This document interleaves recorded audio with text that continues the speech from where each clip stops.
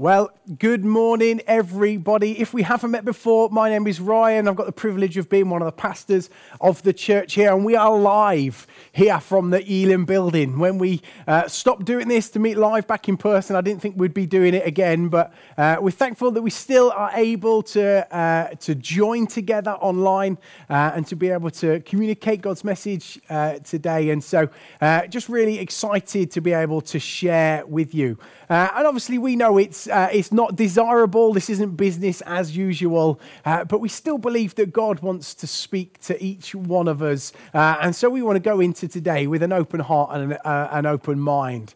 And I know even from my own experiences of watching church and watching conferences and all that sort of stuff online, that it's really difficult sometimes to be able to keep engaged, even when we're watching a high-octane, high-action-fueled film. We know that it's still difficult to sometimes keep engaged for a long amount of time, and it's really easy for us to continue to check Facebook and Instagram, and so maybe at this moment you want to pause the live stream, you want to grab a notebook and take notes, because trust me, that's helpful.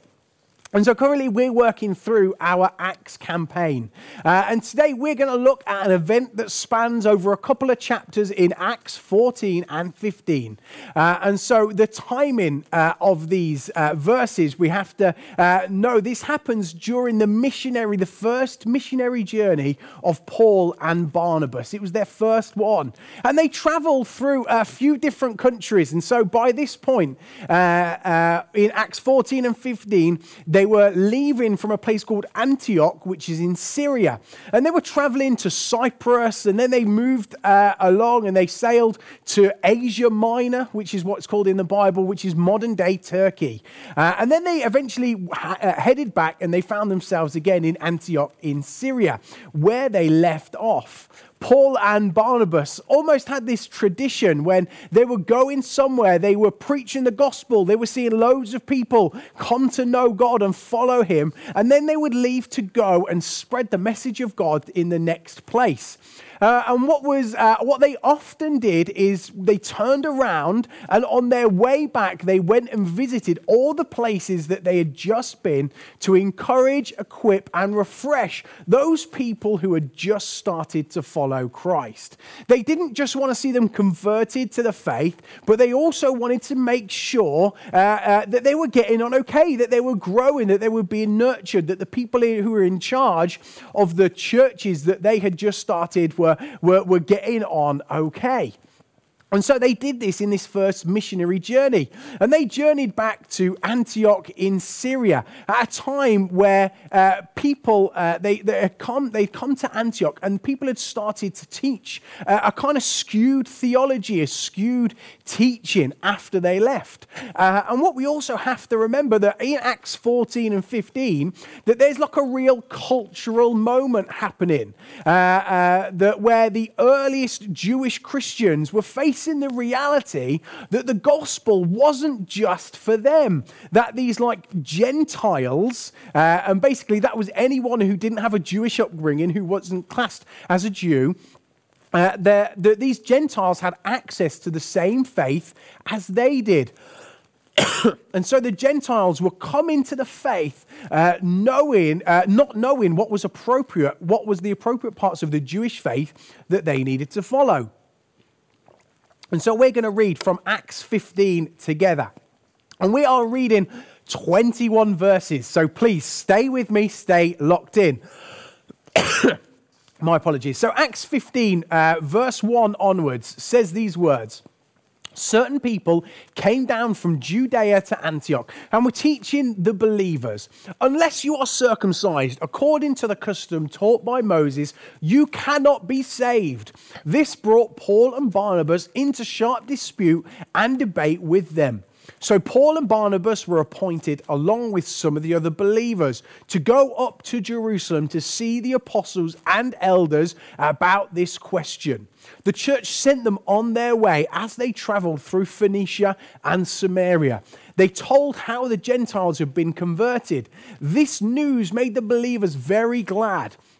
When they came to Jerusalem, they were welcomed by the church and the apostles and elders, to whom they reported everything God had done through them. Then some of the believers who belonged to the party of the Pharisees stood up and said, "The Gentiles must be circumcised and required to keep the law of Moses." The apostles and the elders met to consider this question. After much discussion, Peter got up and addressed them. "Brothers, you know that some time ago God made a choice among you that the Gentiles might hear from my lips the message of the gospel and believe. God, who knows the heart, showed that he accepted them by giving them the Holy Spirit to them. And he did this to us. He did not discriminate between us and them, for he purified their hearts by faith. Now then, why do you put to test God by putting on the necks of the Gentiles a yoke that neither we nor our ancestors have been able to bear? No, we believe it is through the grace of our Lord Jesus that we are saved, just as they are."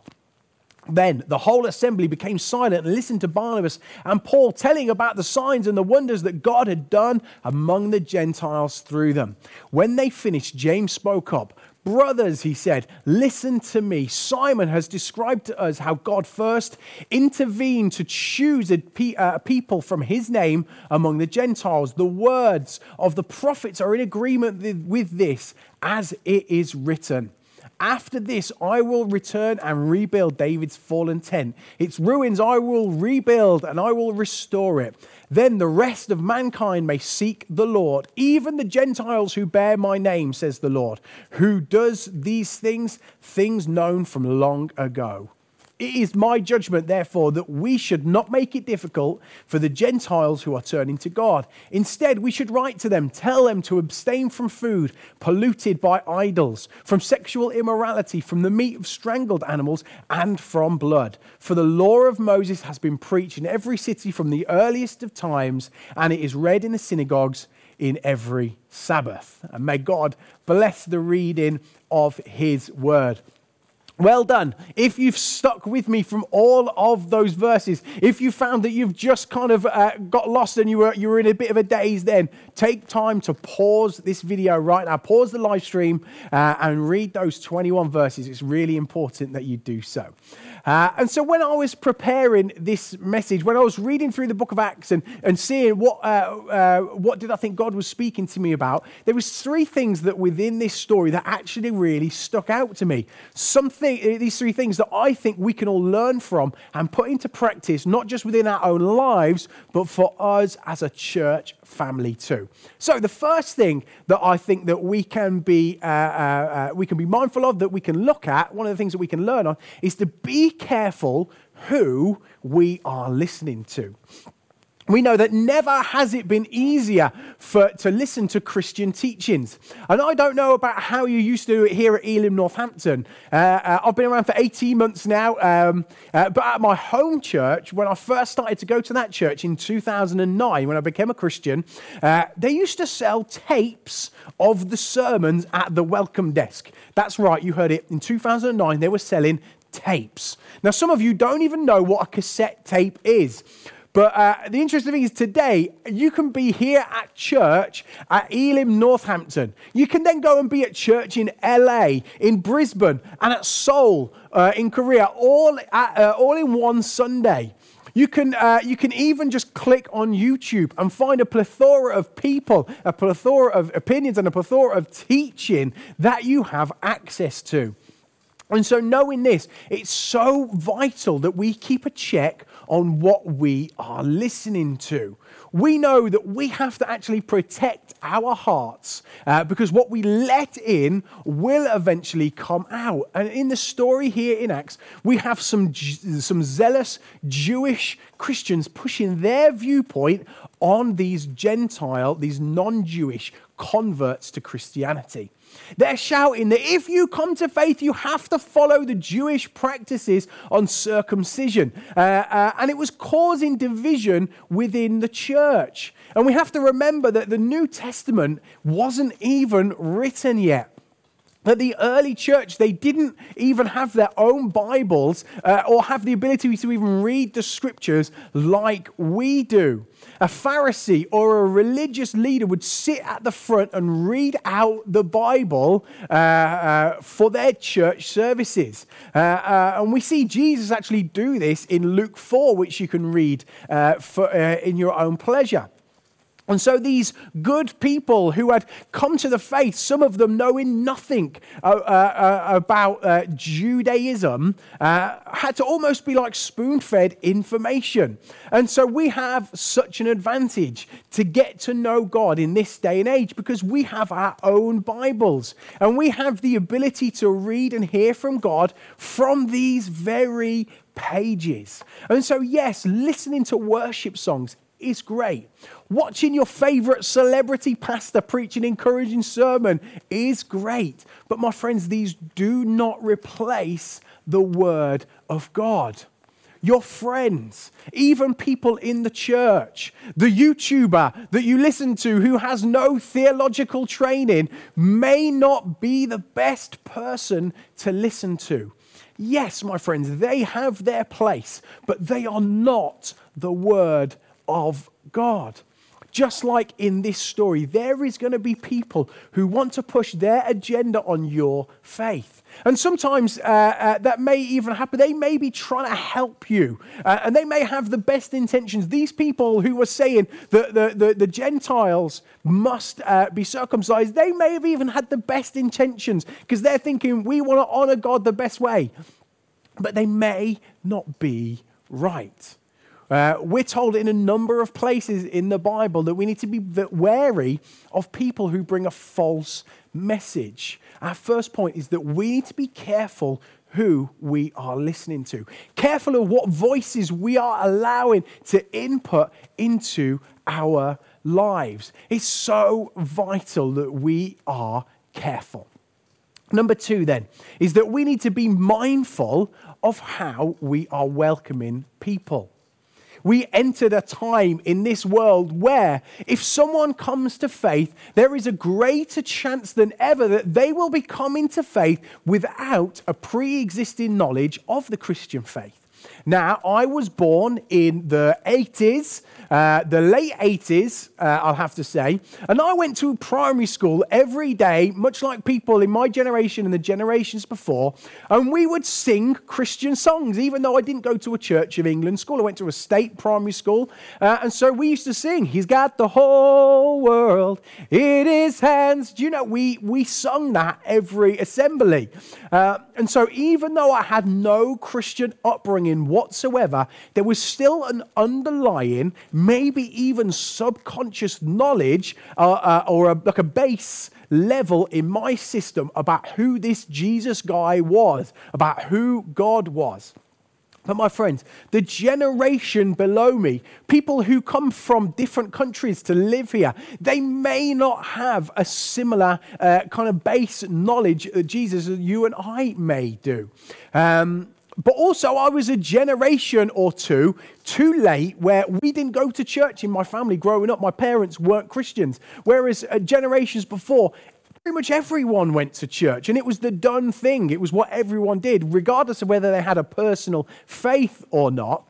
And so people, my friends, are going to be coming to the Christian faith. They're going to come to know who Jesus is. We declare that in the name of Jesus, but they come with a different, maybe moral compass than us, or maybe a different outlook, a cultural output, and they have different, completely different experiences to you or I.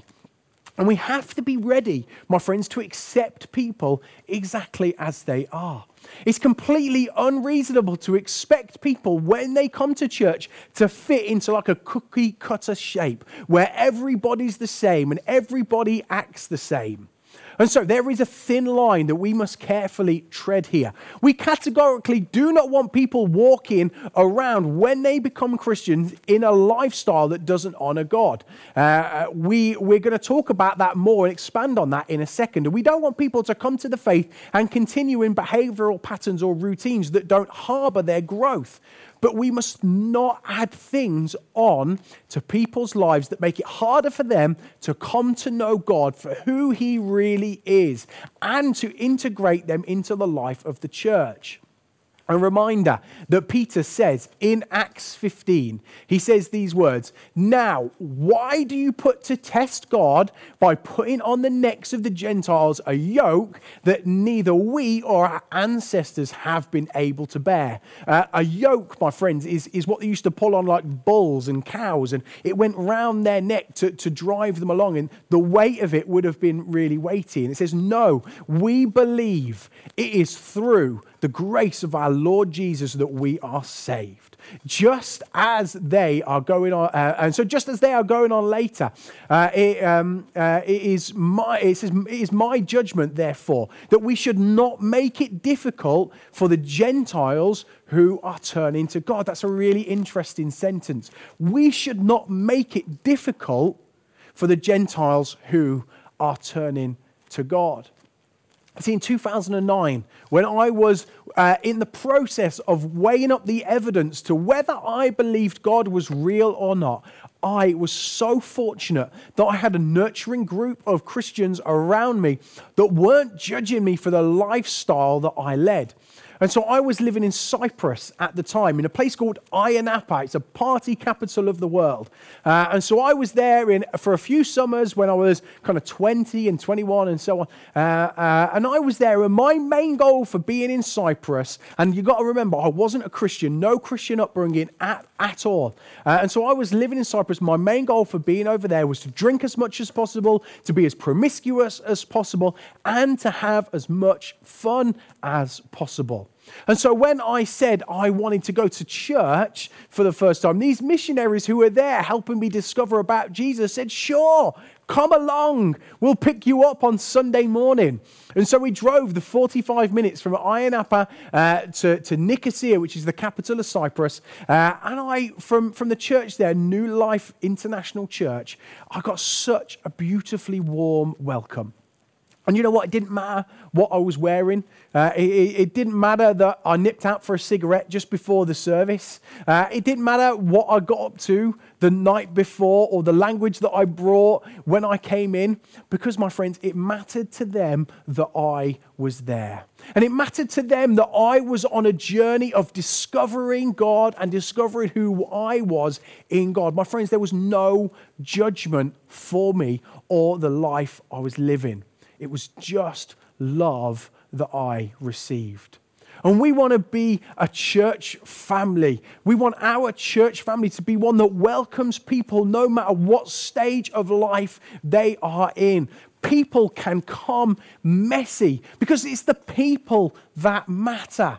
And so, my friends, let's not make it difficult for those who are in the process of coming to faith or who have just come to faith. It, my friends, is God that transforms. It is God who corrects, and it is God who convicts. And so I have a personal experience from that time in my life. And so it was the 2nd of July, 2009, where I was on my knees in my studio apartment, where I gave my life to Christ. And I felt it was the call of God that says to me, if you're going to do this, you're going to do it properly. And I knew in that moment what God was calling me to do, and that was to give up the way that I was living and to follow him with everything that I had. It was to give up going out and getting drunk every single night. It was to give up sleeping with women. It was to give up the desire to have my fulfillment be number one in my life. And it was God's job to speak to me about that. It wasn't man's job. Jesus in Luke 11, he actually rejects the Pharisees, the religious leaders' religiosity. And he pretty much says to them, you give your tithe, you do that religious bit, but you neglect justice, which is the important bit. And we need to check our hearts constantly that we aren't caught up so much in the religious traditions of church life that we forget about the important part of what we're doing. And it's that people come to know him. It's people come to know God in a real and relevant way. Even if, my friends, that poses a threat to our cultural norm, the how we do things round here mentality. We believe that people will be coming from significantly different walks of life than we may have experienced, but we want to have them welcomed in our church. And so actually that leads us really well into our third and final point. And it's actually something that we hold almost in tension with point 2, but actually it also works really well holding them hand in hand, holding them in hand together. And it's number 3, be committed to the simple things. Peter, right after saying that we shouldn't put a yoke on anyone, then it says that we should write to them, telling them these things, to abstain from food polluted by idols, from sexual immorality, from the meat of strangled animals, and from eating or drinking of blood. It says, for the law of Moses has been preached in every city from the earliest times, read in the synagogues of every Sabbath. And so let's look at what he told people about. And we have to think that people, when they travel to places like to Corinth and to Antioch and in all of Asia Minor, that these people had a wildly different way of living of what was expected someone from a Jewish and then a Christian kind of religion, where you just have to read the context of the book of Corinthians, 1 and 2 Corinthians, to realize the kind of life that people were giving up in order to follow Jesus. And so he says these things. He says, don't eat meat offered to idols, stay away from sexual immorality, don't eat meat from strangled animals, and don't eat or drink blood. And my friends, these 4 things pretty much boil down to this one thing. And it was all about honoring God. But why did the disciples choose these 4 things? Why did they say these are the 4 things when you come to faith that you should concentrate on? Why didn't he say just follow the 10 commandments? Why didn't he say follow the Mosaic law? That is the best way to do it, which was pretty much when Moses went up to the top of Mount Sinai and he came down with the tablets and the 10 commandments, and that was where we get some of the early books of the Bible, Leviticus, Deuteronomy, and so on. For thousands of years, the Jewish people have tried to follow these guidelines that were in those books, that were in what we call the Mosaic law. And my friends, we now know, don't we, after these past 18 months or so, we know how hard it is to follow guidelines. We know that even people who put guidelines in place can't even follow the guidelines. And so it's so difficult for the Jewish people. And Simon Peter even says, we have not been able to follow. Why should we get people to follow these rules when we haven't even been able to follow them ourselves? The people that haven't had the upbringing, people that haven't been able to follow the rules forever. He's saying instead, let's give them these 4 staples to try and follow. These are the most important things a new believer should follow. Don't eat food to idols, the meat from strangled animals, don't eat or drink blood, and stay away from sexuality. But were these just cultural traditions? Was it easier if people who were from a Gentile background and a Jewish background, if they didn't do those things, was it easier for them to have like table fellowship and meet together? Well, there's some really interesting thoughts on this. And it's actually these 4 things we can find in the book of Genesis, which, if you know your Bible, that's the first book in the Bible. So these 4 things are found in there, and it predates everything that was in the Mosaic law. So from when Moses came down off the mountain.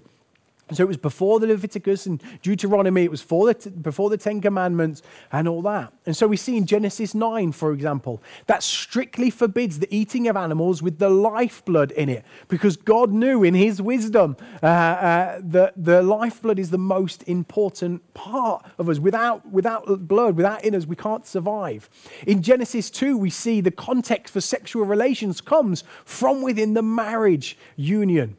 Idolatry is forbidden throughout Scripture, and we see that the fall narrative in Genesis 3 is basically about mankind wanting to have knowledge as its idol, wanting to know both good and evil, and being like God in the process. Again, these four things are all about honoring God. My friends, we must do the simple stuff in our faith if we want to progress to the more harder to understand things. You know, you can learn about the eschatology in the Old Testament. You can talk about second heavens and the doctrines of Missio Dei and all this sort of stuff. But what good is that knowledge if we don't honor God with our lives? We need to designate our efforts to honoring God in the purest and the simplest form, and to make that thing we commit to above all else.